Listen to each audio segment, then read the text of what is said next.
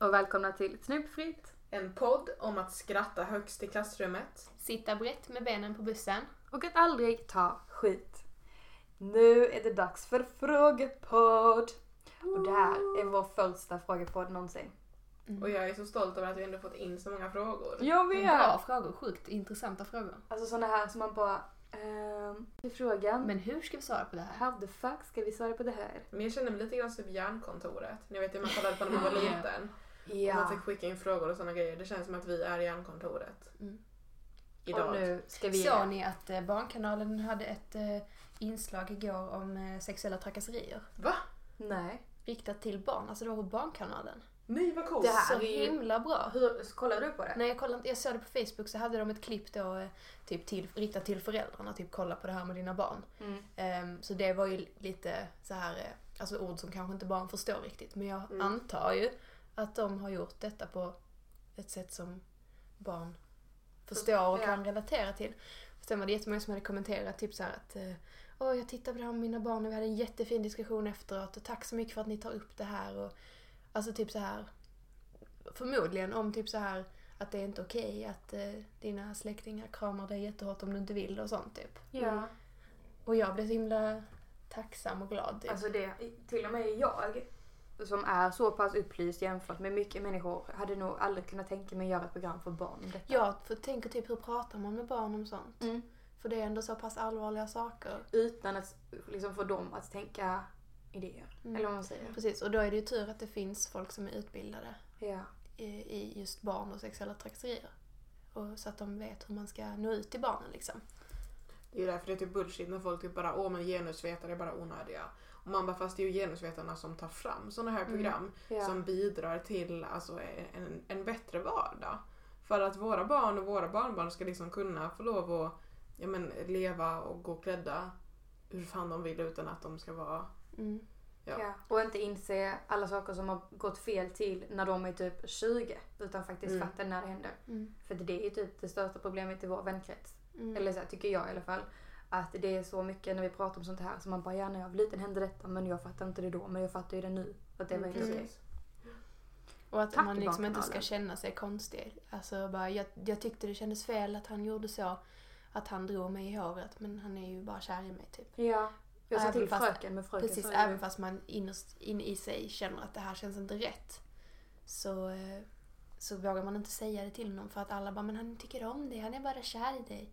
Att nu finns liksom faktiskt ett program riktat till barn. Och typ alla barn tittar på Barnkanalen.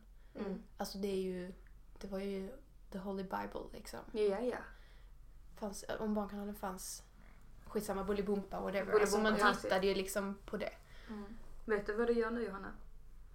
Du leder oss in på vår första fråga. Wow. Nice job. Jag tänker att jag läser frågan. Vi har valt att ha alla anonyma. För att vi frågade, alltså de som skickade frågor till oss, bara vill du vara anonym eller inte? Och det var så blandat, så jag bara okej, men vi kör alla anonyma. Så jag läser frågan och sen så pratar vi om den. Känns det okej? Ja. Okej, första fråga. Lyder så här. Jag tänker på det här med män som egentligen inte har gjort något fel. Som bara rent allmänt ger från sig en gubbig vibe. Läraren som alla tjejer i klassen undviker. Chefen som man helst inte går till med sina problem. Farbror man helst undviker på släktmiddagar. Hur ställer ni er till det? Hur hanterar man män som har specialiserat sig på att bara nästan gå över gränsen? Där det aldrig finns något handgripligt att peka på. Vad gör man liksom? Superbra fråga. Jag tycker den är jättesvår. För det är ju alltid så, man bara, men han är lite obehaglig. Folk bara, men vad har han gjort? Man bara, alltså, han är obehaglig. Ja. Alltså det finns liksom inget konkret så här. Precis, man kan inte säga typ, nej men han slår mig på rumpan. Eller något sånt, för det gör han inte. Nej. Han är liksom bara... Hans aura bara är äcklig. Och han är typ bara nästan där med handen typ liksom. Så på så sätt så blir det liksom... Ja men det finns som sagt, precis som Johanna sa, det finns ingenting konkret att gå på. Och jag har tänkt på det här under hela förmiddagen och jag typ bara, herregud. Men jag vet liksom inte riktigt vad jag ska, eller så här, vad ska man göra? Alltså jag skulle vilja börja med att förklara det. För att jag tror att detta handlar om att den personen utsänder sådana vibbar utan att agera på det. Och det är därför vi snappar upp på att här är någonting obehagligt och fel. Yeah. Och det innebär att de gör ju någonting fel. Alltså de gör ju... De typ spelar på med sin makt liksom. Ja. Lite härskartekniker, lite sitta lite för nära. Alltså sånt här som gör en obekväm. Och jag tror bara man måste vara väldigt medveten på vad det är de gör som gör att det känns fel. För även om inte de säger typ gud vad sexig du är, så kan det fortfarande vara typ, ja men precis som hon säger, det kan vara blickar, det kan vara att vara lite för nära, det kan vara att typ bara läkare som står för nära, ni vet. Man bara, det här är mitt space, du får inte komma in här. Och då är det ju också väldigt lätt att folk säger att man överreagerar. Men om man har upplevt en situation, då är det så. Då är lita på era känslor. Alltså för att du känner ju någonting av en anledning. Och sen också tänker jag menar bara för att det är så att den här personen inte gör någonting mot en själv, så uppfattar man fortfarande honom på det sättet, och det behöver inte betyda att han inte har gjort någonting mot någon annan. Exakt, det är en jätteviktig poäng. Och hur gör man då? Såna här personer brukar vara helt omöjliga att typ diskutera och sånt här med. De är inte öppna för förändring, de ser inte vad de gör. Nej gud, de förstår ju inte vad de har gjort. Ja, nej, de är ju felfria. Så jag har varit med om en sån här person, och det jag gjorde då var att jag sa till henne att det här du gör nu är inte okej. Och henne bara, men vad har jag gjort? Vad har jag gjort? Man bara, det handlar inte om vad du gör, det handlar om vilka signaler du sänder ut. Och du får inte göra det. Och henne bara, men det har inte jag ens tänkt på, jag menar inte det så. Och man bara, nej men du måste sluta med det beteendet, för att jag upplever det så. Här är många som upplever det så. Oavsett vad du menar så upplevs det så här. Och henne bara, ja okej, då får jag väl jobba på det. Och man bara, ja det får du göra. Man bara, congrats. Och sen fattar jag att alla kanske inte är i den positionen att man kan säga det. Säga att det är en lärare om man själv är elev. Då har man redan maktroller som är väldigt svåra att bryta. Liksom. Att du är ju underläge till din lärare. Du kan inte läxa upp din lärare om hur läraren ska bete sig. Och då fattar jag att det är svårt. Men då tror jag att det kan hjälpa att prata med andra klasskompisar om det. Se om de också upplever det så och känner att du har en styrka i de andra. Svårt dock med släktingar. För du kan inte gå till andra släktingar och bara, ja det här är så obehagligt. Alltså det går inte. Nej. Det blir jättejobbigt. Om man inte typ så här har någon jättenära typ så här moster eller kusin eller alltså någon i släkten som man känner att man litar på till 100%. Liksom. Ja. Men oftast så står ju de vuxna i släkten med varandra. Ja. Och bara, men han skämtar ju bara med dig, det är lite kul. Han tycker ju om kramar. Ja, alltså så. Standardkommentaren. Han tycker så mycket om kramar. Du är ju så söt. Så vårt tips där är väl att försöka hitta, om du inte vågar konfrontera, vilket är helt förståeligt, så försök att hitta i alla fall gemenskap med andra så du inte känner dig ensam.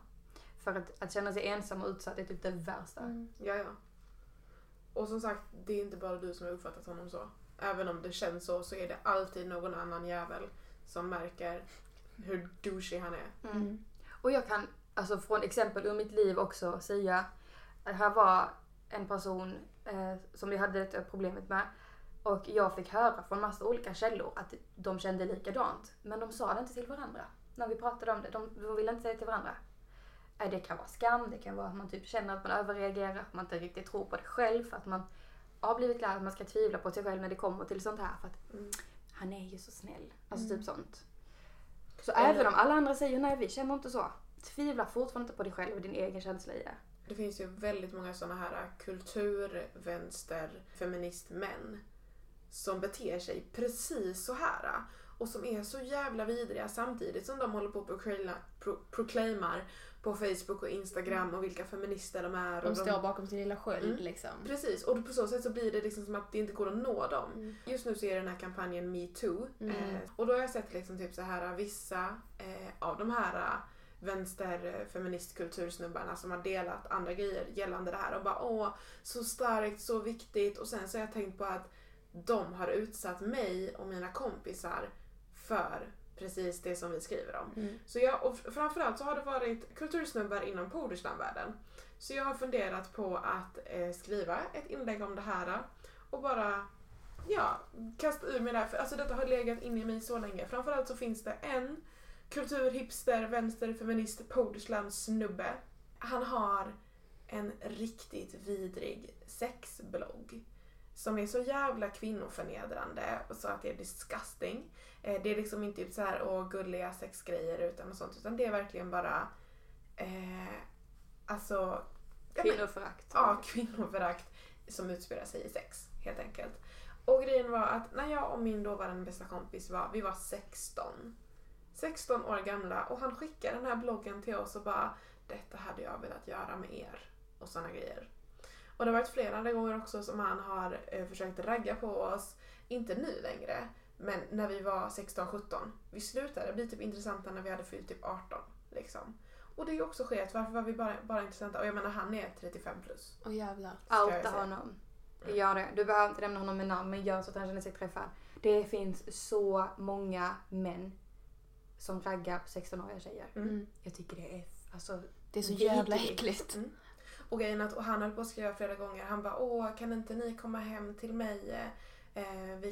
Jag kan laga en god middag och sen kan vi dricka vin och såna grejer. Han ville bjuda på vin när vi var 16-17. Det var ju som man lockar 16-17-åringar. Ja, men alltså också det, jag menar, det är olagligt dessutom. Ja, det är fett olagligt. Man bara, men de är inga barn, de är byxmyndiga. Nej, de är barn. Det här är inte okej.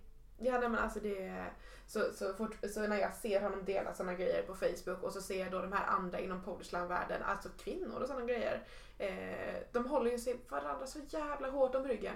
Och jag vill verkligen skriva det här bara Facebook-meddelandet och bara lägga ut så här offentligt och bara, ja, kära polislandvärld, detta är vad ni står bakom. Jag vet om att ni vet om hur douchiga de här männen är, men ni backar dem ändå. För de är ju feministmän, de vill ju oss väl. Och de skriver feministiska dikter. De står liksom bakom sin lilla sköld, och den här, men han är ju snäll. Han vill ju att han kämpar för kvinnors rättigheter liksom. Han är ju vänster. Vad skulle han kunna göra? Så disgusting. Jag kommer stödlajka och dela. Tack. Vi tar fråga nummer 2. Den lyder så här. Hur kommer det sig att om en är kvinna och över 30 och i ett stabilt förhållande antas det av samhället att man kommer skaffa barn snart och att man blir sedd som defekt om man faktiskt vågar svara nej, jag tänker inte skaffa barn alls. Killar i samma ålder och situation får ju inte sådana frågor och ses ju inte på samma sätt som defekta på något vis om de säger att de inte vill ha barn. Skillnaden är spännande och frustrerande. Det vore intressant att höra era tankar om det.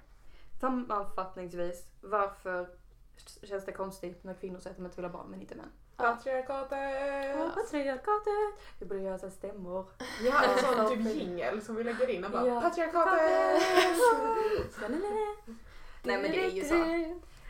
Jag tänker också, nu låter jag som sådär Joakim Lamotte för mig nästan. Jag tror det är biologiskt. Ja, men jag tror också det. Alltså, ärligt, det sitter ju djupt rotat inom oss att meningen med livet är att du ska ha barn om du har en livmoder. Och det är ju därifrån det kommer. Alltså det biologiska, att vi liksom pressar livmoderbärare att skaffa barn. Yeah. Det är ju från det biologiska, det kommer från början, men nu sen så har det ju blivit, alltså man kan ju tycka att vi borde ha kommit från det lite nu.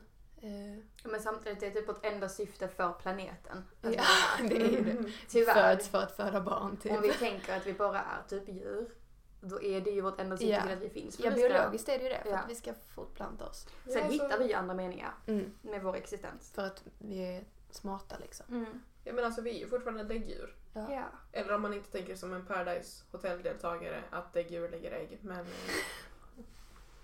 Nu sitter inte vi här liksom och skammar kvinnor som inte vill skaffa barn. Alltså det är inte det vi menar, utan alltså förklaringen till varför man pressar är nog, eller det är ju att det från början är biologiskt att man ska fortplanta sig, man ska, alltså, vad heter det, föra vidare sitt arv, typ. Ja. Vara en del av samhället. Ja, men typ så. Sen tror jag att, eller i alla fall min tanke med män, när de typ bara, nej men jag tycker inte skaffa barn. Då blir det typ lite såhär, vi kan skaffa barn i alla fall. Alltså typ, det är du som kör utan kondom. Alltså vi kan lösa detta. Ja. Så det finns ju, det pratar vi om i veckan. Det finns killar som inte ens fattar varför man har p-piller. Ja. Och dagen efter piller och sånt, varför skulle du ta det? Så jag tror att man bara, well. Jag tror mäns intelligens är överskattad. De fattar inte riktigt. De kommer att skaffa barn. Alltså de kommer att... Ja, för att de känner sig inte lika fast heller. Nej. För att typ så här, om man ska, alltså i separationer och sånt, då, det är ju ingen som liksom höjer på ögonbrynet speciellt mycket om en man liksom skiter i det och bara, men jag tar barnen varannan helg. Nej. Alltså det typ är ingen tycker det är konstigt. För folk bara, men alltså om mamma gör så de bara, gud hon är en dålig mamma. Det är samma där om kvinnan bara, nej men jag vill behålla barnet. Och mannen bara, nej jag vill ju inte det. Men så att alltså, jag tänker ta avstånd från detta. Jag är inte intresserad. Som att det är något liksom, du får välja. Man bara, du valde att köra in din kuk där. Du valde att spruta. Du är farsa. Yeah. Och när man ser såna här typ 40-åriga män som bara, nej men jag har inga barn. Jag bara, hur vet du det? Ja. Har du varit skyddad varenda gång? Och även om du har varit det var det typ 97% säkert. Du kan ha barn. You don't know. Så att jag tror det är därför män inte pressas. Det är därför jag inte pressar män. För jag bara, lillvän, vi vet faktiskt inte hur det kommer gå för dig i livet. Kvinnor de märker ju ofta när de är gravida. Och de kan också välja att ta bort barnet på ett annat sätt. Och därför så blir det mer liksom att de har ett val. Så jag hoppas att det var ett svar. Det kanske var lite flummigt. Ska vi sitta aggressivt? Jag bara, en gorilla. Men gorilla. Jag tror det är därför. För att när kvinnor då säger jag vill inte skaffa barn. Man bara, men varför är det här då? Alltså, och typ det här att kvinnor blir ifrågasatta när de vill sterilisera sig, heter det så? När man är kvinna också. Finns det operation för att göra det? Ja. Men oftast så får du inte göra det förrän du har minst ett barn. För att folk bara, du kanske ångrar dig. Men har man liksom bestämt sig för att jag ska sterilisera mig, det är ju sista utvägen, då har man ju bestämt sig. Varför i helvete ifrågasätta det liksom? Alltså det vet man väl själv. Ja. Man vet väl om att det inte finns någon återvändo om man steriliserar sig, herregud. Det är sådana som, du vet väl att tatueringen är för alltid? Ja. Man bara, va? Är det sant? Man bara, menar du det? Ska den sitta där tills jag dör? Jag bara, den kommer till och med sitta kvar efteråt, visste du det? Oj, du kommer begravas med den. Jag satt upp en kista på begravningen och jag bara, kolla på mig. Look at me. Jag ska spotlights på varenda tatuering bara för så här bara, titta. Jag tänkte också på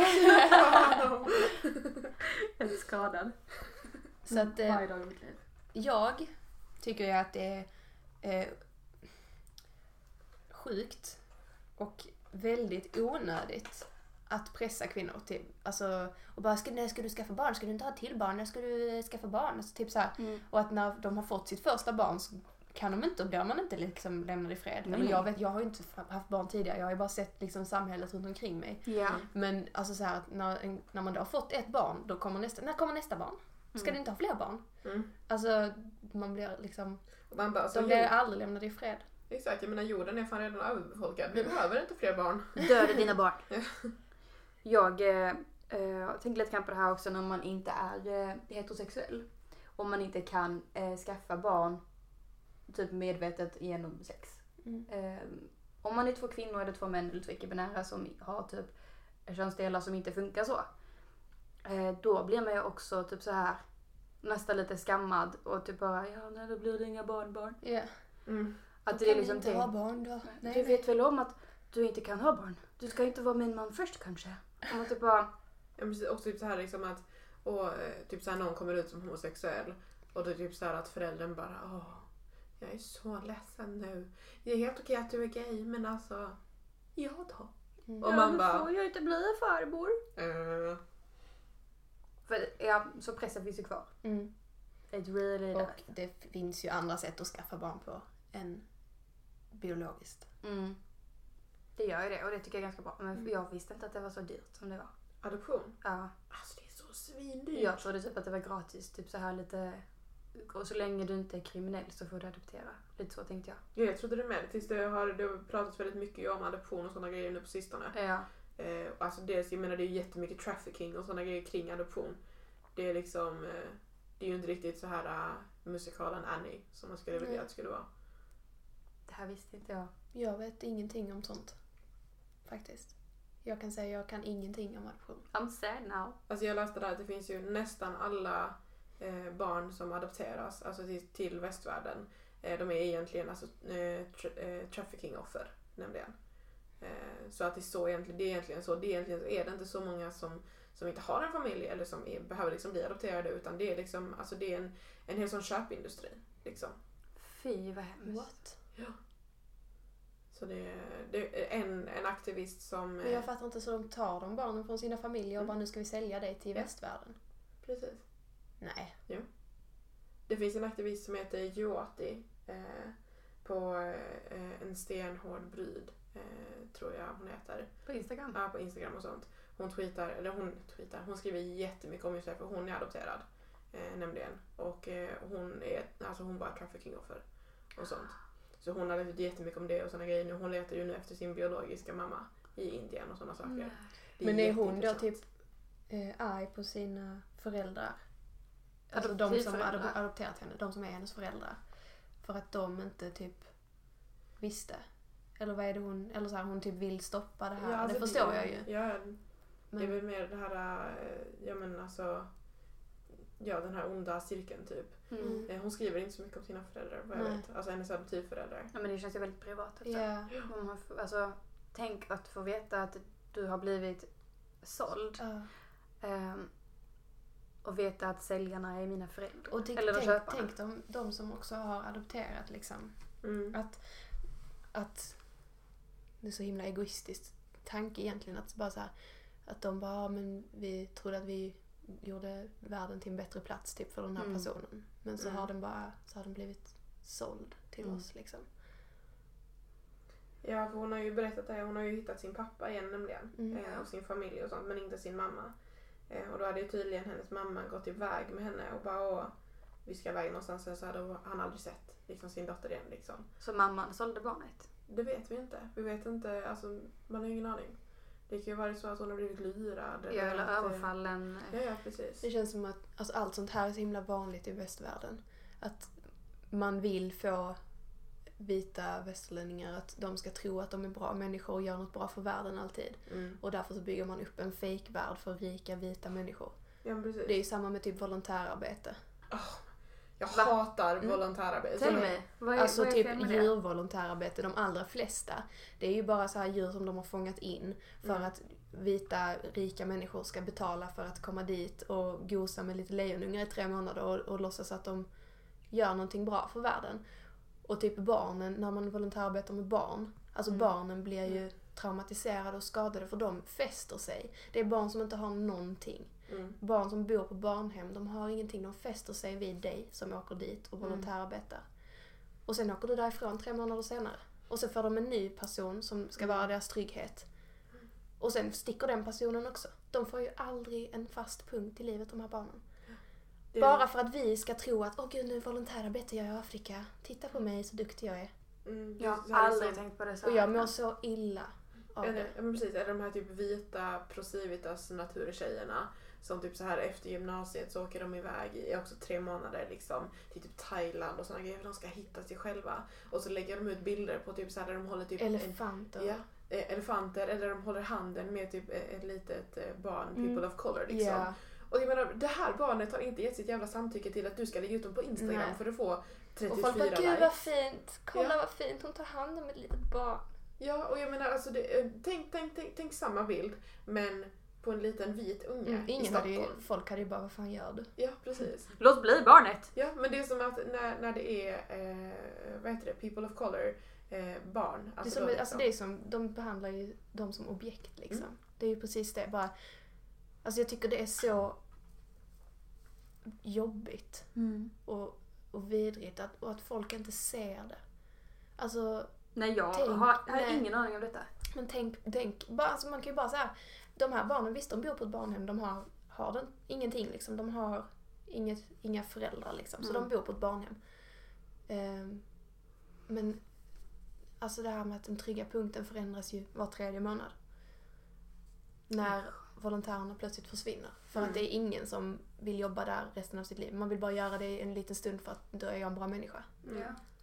Och då har jag gjort mitt för världen. Ja, då har jag gjort mitt för världen liksom. Och de bara, så där, nu kan jag fortsätta hoppa in på läkarlinjen på så här Chalmers eller Lunds universitet och bara, look at me. Alltså jag är ju en sån som bara, herregud, jag måste läka den här bilden på en öken. Och så hyddor, typ så. Som mina rika kompisar lägger ut.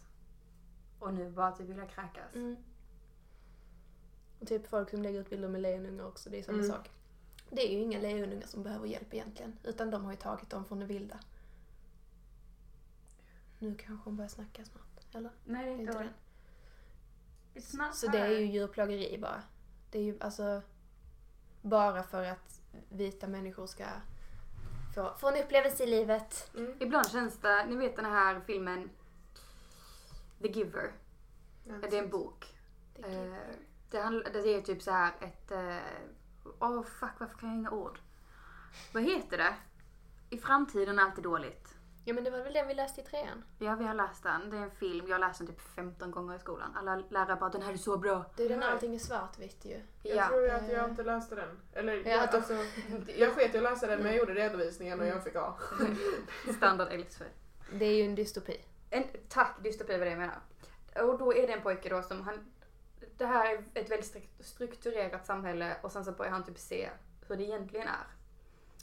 Och det är jättevanligt i dystopier att det är jättestrukturerat, alla är nöjda. Och sen är det en karaktär man får följa som börjar se hur det egentligen är. Det känns som att jag är den karaktären nu som faktiskt börjar se hur det egentligen är i världen. Att jag lever i ett samhälle, i en värld, och jag tror att jag vet vad världen är. Men egentligen är det bara en fasad alltihop. För det händer så mycket runt mig som jag inte har någon aning om. Nu är det jättestort med sexuella trakasserier ju. Det har jag alltid varit medveten om. Men typ prostitution i Malmö hade jag ingen aning om. Men det finns inga prostituerade i Sverige. Ja. Det är faktiskt olagligt. Det är ju tydligen en så sjukt stor industri, eller vad man ska kalla det. Och det har liksom funnits runt mig alltid och jag har inte sett det. Men det är och typ typ som när man folk som går och snor hundar på gatorna. Ja, och sen säljer de. Typ som när jag var liten så bara, men droger är olagligt, det finns inte i Sverige. Ja, man bara... det finns inga krig, det var förr i tiden. Allt. Alltså jag typ bara... Man inser saker liksom varje dag. Ja. Det är jobbigt. Igår när jag hade min lilla livskris så typ så här låg jag också och tänkte på sånt och bara... Typ så här, jag är så jävla privilegierad. Men samtidigt alla de här grejerna som man inser typ med, alltså typ så här med att vara kvinna. Att det är så fruktansvärt jobbigt att inse allt det. Ja. Och ibland så önskar jag typ att jag bara levde i en sån här liten bubbla som vissa kvinnor och bara typ så här är den där sköna tjejen som typ så här inte bryr sig. Och bara, men han är lite charmig för att han tog på min rumpa. Alltså så att man inte förstår, för att det är klart att alltså man ska ju inse, det ska ju bli en förändring i det här. Men ibland så önskar jag bara att jag bara inte var medveten. För det är så jobbigt. För att det är så jävla fucking påfrestande. Ja. Att bara inse att världen är emot mig, alltså som kvinna. Ja. Ja, men jag brukar ju ibland bara stänga av. Alltså för jag pallar inte. Det är typ så här när jag kollar på film och sådana grejer. Jag bara, detta är så problematiskt. Och då brukar jag försöka liksom bara, okej, låtsas som ingenting. Och sen typ så här, få typ lite andrum. Och det är ju också sen typ efteråt att man bara, why though? Varför måste allting suga? Alltså. Det var som när jag kollade på Wonder Woman. Jag älskar Marvel, tycker inte så mycket om DC Comics. Wonder Woman var DC Comics, jag var lite kluven. Men jag tänkte att det här är en film. Och den har fått jättefina kommentarer över att den ska klara Bechdel-testet. Och det är någon kvinna liksom, Wonder Woman. Fucking hatade filmen. Jag kan tänka mig. Varför? För nu har jag sett den hela. Let's debate. Ja. Så fort hon träffar en man så börjar han fälla sexuella kommentarer och hon fattar inte. Han bara, han ska verkligen ligga så nära dig. Ska du verkligen göra det där? Och istället för att det handlar om henne och hennes resa så blir det typ att männen kommer dit till hennes ö där hon bor och de är krigare allihop, typ dödar alla. Istället för att kvinnorna är överlägsna för att de är amazoner. Och sen så åker de till den riktiga världen och då får på något sätt mannen blir hjälten, att han offrar sig själv i slutet. Ja. Jag bara, varför skulle han offra sig själv? Ja. Jag skiter mig fullständigt i för han dör eller inte. Jag vill bara se, alltså det jag levde för i filmen, det var ju typ när hon bara gick igenom skyttegravarna och bara köttade. Det var typ det bästa. Ja, men det var typ det enda som var bra i filmen. Ja. Och i början när de slogs. Innan männen kom. Ja, men precis. Jag menar, alltså där, jag vill leva på Theamira. Alltså jag bara, please, ta mig dit liksom. Men, och sen också där när hon liksom bara sliceade allting. Alltså jag vet inte, det var så jävla ballt. Och det var så fint filmat och klippningen, alltså jag bara mums. Men så folk typ låtsas att det är en jättefeministisk film för att det är typ en scen där hon slicear. Precis, och det är det ju inte. Det är inte en feministisk film. Nej, verkligen inte. Det är en film. Alltså, det är en typisk amerikansk film. Precis, det råkar bara vara så att filmen handlar om Wonder Woman. Men den ska handla om Wonder Woman. Det handlar inte om henne, det handlar om hennes förhållande till honom och hur han offrar sig i slutet. Och det är också B på grejen att de har ju tagit och fått in den här kärlekshistorien mellan dem. I comicbooksen så har de inte alls en kärlekshistoria. Men det är väl klart de måste ha en kärlekshistoria. Ja. Vem är hon utan honom? Ja, jag menar en kvinna utan en man, vad är det? Precis, dels så utspelar sig under andra världskriget i comicbooksen. Och dels så är han gift med en annan som finns hemma i London. Och han är jättekär i henne och de har bara liksom, de är bara kompisar, de är nära vänner. Och de hjälps åt och han dör aldrig. För han offrar sig aldrig. Så varför skulle de göra någon så här bara, Diana och Steve, mig. Och jag bara, jag kommer inte ihåg vad han heter för jag sket i det. Jag kommer inte ihåg, men jag kommer bara ihåg, alltså, då när jag började kräkas, det var där de åker på båten från hennes ö med bara kvinnor och han ska ta henne till verkligheten typ. Och det enda han gör är att fälla sexuella kommentarer. Och hon fattar inte, för att hon har inte varit med om sexism innan. Så hon typ, okej, men sitt här bara med om du vill det. Och han bara, får jag verkligen sitta där? Och han är så vidrig. Och jag bara, disgusting. Det är, alltså, nej, säg inte den. Don't fucking do it. Nej, tack. Fast kolla på de scenerna när de är skyttegraven. Ja, men typ det kan ni kolla på YouTube. Kolla inte på filmen. Jag typ grät faktiskt. Ja.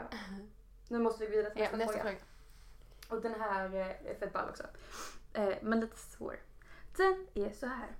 Kan ni förklara varför det är kränkande att kalla andra för lilla gumman? När man ska förklara något för personen. Behöver en fett bra comeback, är med om detta dagligen. Yes, we can. Alltså jag tänker bara typ så här, en fett bra comeback hade varit typ, när han säger lilla gumman, då säger man bara, men lilla gubben. Jag tänker på det här. Jag säger ofta lilla gubben och det är inte medvetet. Alltså, utan jag bara säger gubben mycket för att jag brukar kalla mitt ex det jättemycket och sen bara kom det liksom. Och jag kallar hundarna det. Men ta inte illa upp över det. För att de är inte i en situation där de ofta blir förminskade. Så att de typ bara, flörtar du med mig? Alltså de fattar inte. Det, för att jag gick in och googlade comeback på härskartekniker. För detta är en härskarteknik. Ja. Och det är därför det känns fel och det är därför det inte är okej för den här personen att kalla det för lilla gumman. Ja. För det är en härskarteknik. Och nästan alla sa, ge tillbaka med samma mynt, säger lilla gubben. Och jag bara, fast nej. Enligt mig funkar inte det överhuvudtaget. Han kommer aldrig att uppleva det som du upplever när han säger lilla gumman. Nej. Även om han kanske blir lite kränkt på en personlig nivå. Typ så här bara, vad menar du? Alltså typ så här. Det kommer aldrig bli, för att jag bara utgår från att du tyvärr är med om det här. Alltså du skriver att du är med om det här dagligen liksom. Och att då blir det ju liksom någonting som, även fast du kanske inte tar åt dig så hårt, så tar det ändå på en. Ja. För att man är så i ett sånt läge där man liksom, alltså man är ju underlägsen liksom. Ja. Det är man ju. Och då tar det ju hårt på dig även fast du kanske inte vill erkänna det. Och när du som kvinna försöker förklara någonting för en man och dessutom blir kallad lilla gumman eller ni flickor eller ni tjejer. Alltså sådana ord, det förminskar hela situationen och det gör som att du, alltså det får det verka som att du inte vet vad du snackar om. Precis. Och att de typ är snälla som lyssnar på dig. Precis. Men nu har jag faktiskt lyssnat på dig, så nu måste du lyssna på mig. Och nu var jag faktiskt jättesnäll som faktiskt verkligen lyssnade och som faktiskt, även fast jag inte borde göra det för att dina feministiska rants är ändå fett onödiga för att det är jämställt i Sverige. Så nu ska du vara tacksam att jag har lyssnat. Men så här är det egentligen. Och så börjar de liksom sin rant. Jag tänkte att vi skulle göra en lista på bra comebacks, men alltså jag har faktiskt inte hittat den enda. Jag tyckte att jag googlat detta i en halvtimme. Men alltså man hade ju också kunnat säga typ, alltså typ någonting, alltså jag vill ju verkligen vara typ att man skulle vara fett rå och bara, men lilla kuckelikuken. Alltså. Ja. Det jag såg också var jättemycket bara, du ska inte sjunka till hans nivå. Och man bara, fast jo, gör det. Alltså på riktigt. Där har de tagit bort all respekt som hade kunnat finnas. Så ge tillbaka med samma mynt. Men säg inte lilla gubben för det tar inte hårt. Utan vi måste säga någonting annat. Och då får vi komma på, vad är det män blir kränkt av? Ja, det är ju att du är stark. Att du tar plats. Så det du kan göra där är att sätta dig bredbent och typ ta ännu mer plats. Och bara säga, jag tror du borde säga stora gumman till mig. Ja. Det är typ så här förmodligen därför som personen kallar dig lilla gumman från första början. För att du tagit för mycket plats. Tänk dig så här, ni vet i slutscenen i Harry Potter. Så står Harry Potter med blå trollstav och Voldemort med röd eller tvärtom. Och de bara trycker och vem ska vinna? Det här är det som händer. Att du måste trycka med ditt trollspö. Så att du får så här mycket blå aura runt dig och bara... Jag är inte lilla gumman. Fast du typ säger det genom att vara lugn. Och typ fett laid back. Som att men du jag inte tar tänker, åt dig. precis så här, typ... Visa inte att du tar åt dig. Nej. Även fast det är jobbigt. För då växer hans röda trollstav. Fattar att du tar åt dig liksom. Men visa inte det utan var typ så här lugn och typ så här kanske försöka hitta massa intelligenta ord. För då kommer inte han förstå vad du menar. Nej, för att han är ju förmodligen inte så intelligent med tanke på att han använder härskartekniker. Exakt. Använder man härskartekniker i en diskussion då har man inte så mycket mer att säga. Nej. För att då har man slut på argument. Då vill man bara vinna. När du börjar säga såna här ord som är lite fancy. Du kan säga patriarkatet. Det ordet har de hört. Men de vet inte vad det betyder. Machokulturen. Det kan du säga. Kan vi nå mer bra ord? Du kan bara slänga in Använd ordet härskarteknik. Ja. Universell grammatik. Släng in lite sådana som låter fancy. De vet inte vad det betyder. Sen kommer han bli lite förolämpad. Perspektiv och sådana grejer. Ja. Snubbar bara, va? Vad är ett perspektiv? Och då kommer han trycka ännu mer. Han kommer börja säga ännu mer grejer. Men du är bara en jävla hora. Du vet fan inte vad du snackar om. Gå och gör macka. Och typ sånt. Bara fortsätt. Svåra ord, laid back. Du tar inte åt dig.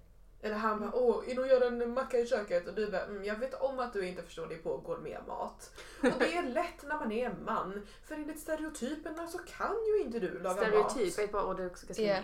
Han kommer bli jättefrustrerad. Han bara, vad fan snackar hon om? Har hon dissat mig? Har jag vunnit? Jag vet inte vad som händer i den här diskussionen. Och du kan typ bara, jag förstår att det inte är lätt att vara disciplinerad i dagens samhälle. Kolla, det är så svåra ord så man kan sluddra på dem. Och han måste prata långsamt för att han är dum i huvudet. Du kan bara, jag tänker ta detta långsamt så att du förstår. Då kommer han bara, sen till slut kommer han typ explodera och springa ut i klassrummet och bara hurra! Och det är bara, jag vet inte vad som händer med honom, men då bara fortsätter det vara lugnt. Sen kan du gå och gråta på toaletten efteråt, men du har vunnit det där. Gråta på toaletten efteråt. Ja. Det är inte det vi alla gör. Jo. Det är tyvärr alla frågor vi hinner med för att Ellie och Sofie måste ta bussen som kan vara med lika med P3. Ja! Tackar! Lyssna på mig prata om sex dagligen. Ja, så efter att ni lyssnat på detta så bara går ni till ligga med P3. Heter det ligga i P3? Ligga med P3. Vi länkar det såklart på vår Instagram Ja, så och det Facebook och sådär. Vet du vilken dag det släpps? Nej, alltså det är ju på kvällen som det släpps. Ligga med P3 sänds ju typ 23 till 01 något sånt, tror jag. Okej. För att det ska vara lite dirty.